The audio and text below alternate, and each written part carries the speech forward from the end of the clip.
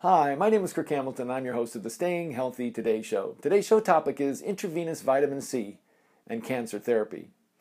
I just got finished interviewing Dr. Jeannie Driscoll, who's an MD and medical director, a program director for the Integrated Medicine Department at the University of Kansas Medical Center. And Dr. Driscoll has been studying intravenous vitamin C since the 1990s, been doing cancer research with vitamin C at least 10 or 15 years. And I wanted to interview her again. I've interviewed her in 2009, 11, and 13 on their use of intravenous vitamin C as a legitimate add-on cancer therapy with traditional therapy.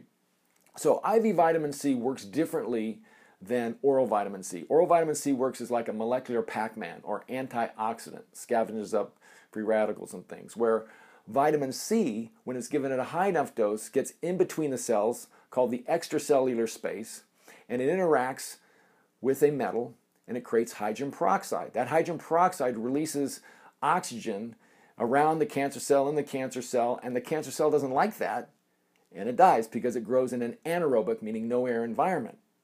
So that's probably how it works. Now, the vitamin C they use intravenously isn't mixed with anything. So there's not vitamins and minerals or glutathione or things like that, because they may interact and reduce the pro-oxidant effect of vitamin C.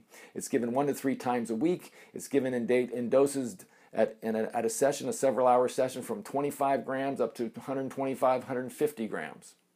It can be given on the same day as chemotherapy and not affect the chemotherapy adversely. It is given around radiation therapy because it might make the radiation therapy too hot. So those are some of the highlights, but this is being studied, and she has contacts at the National Institute of Health that kind of review the work and game plan on how to study vitamin C best. So this is not way out there alternative therapy. This is being done at a lot of centers around the country, and it's going to happen more and more. If you have a loved one who has cancer and they might want to think about adding on or finding a doctor that does intravenous vitamin C, this is a good podcast to listen to, and the link will be below this video. And you can have the link to that, and I'll actually put the other links to my 3 other interviews so you can hear Dr. Driscoll, who's an expert, speak about it multiple times. So my name is Kirk Hamilton. Share this with someone you care about.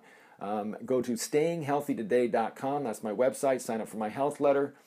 Sign up for iTunes and podcasts there. I'll talk to you soon. You have a fabulous day.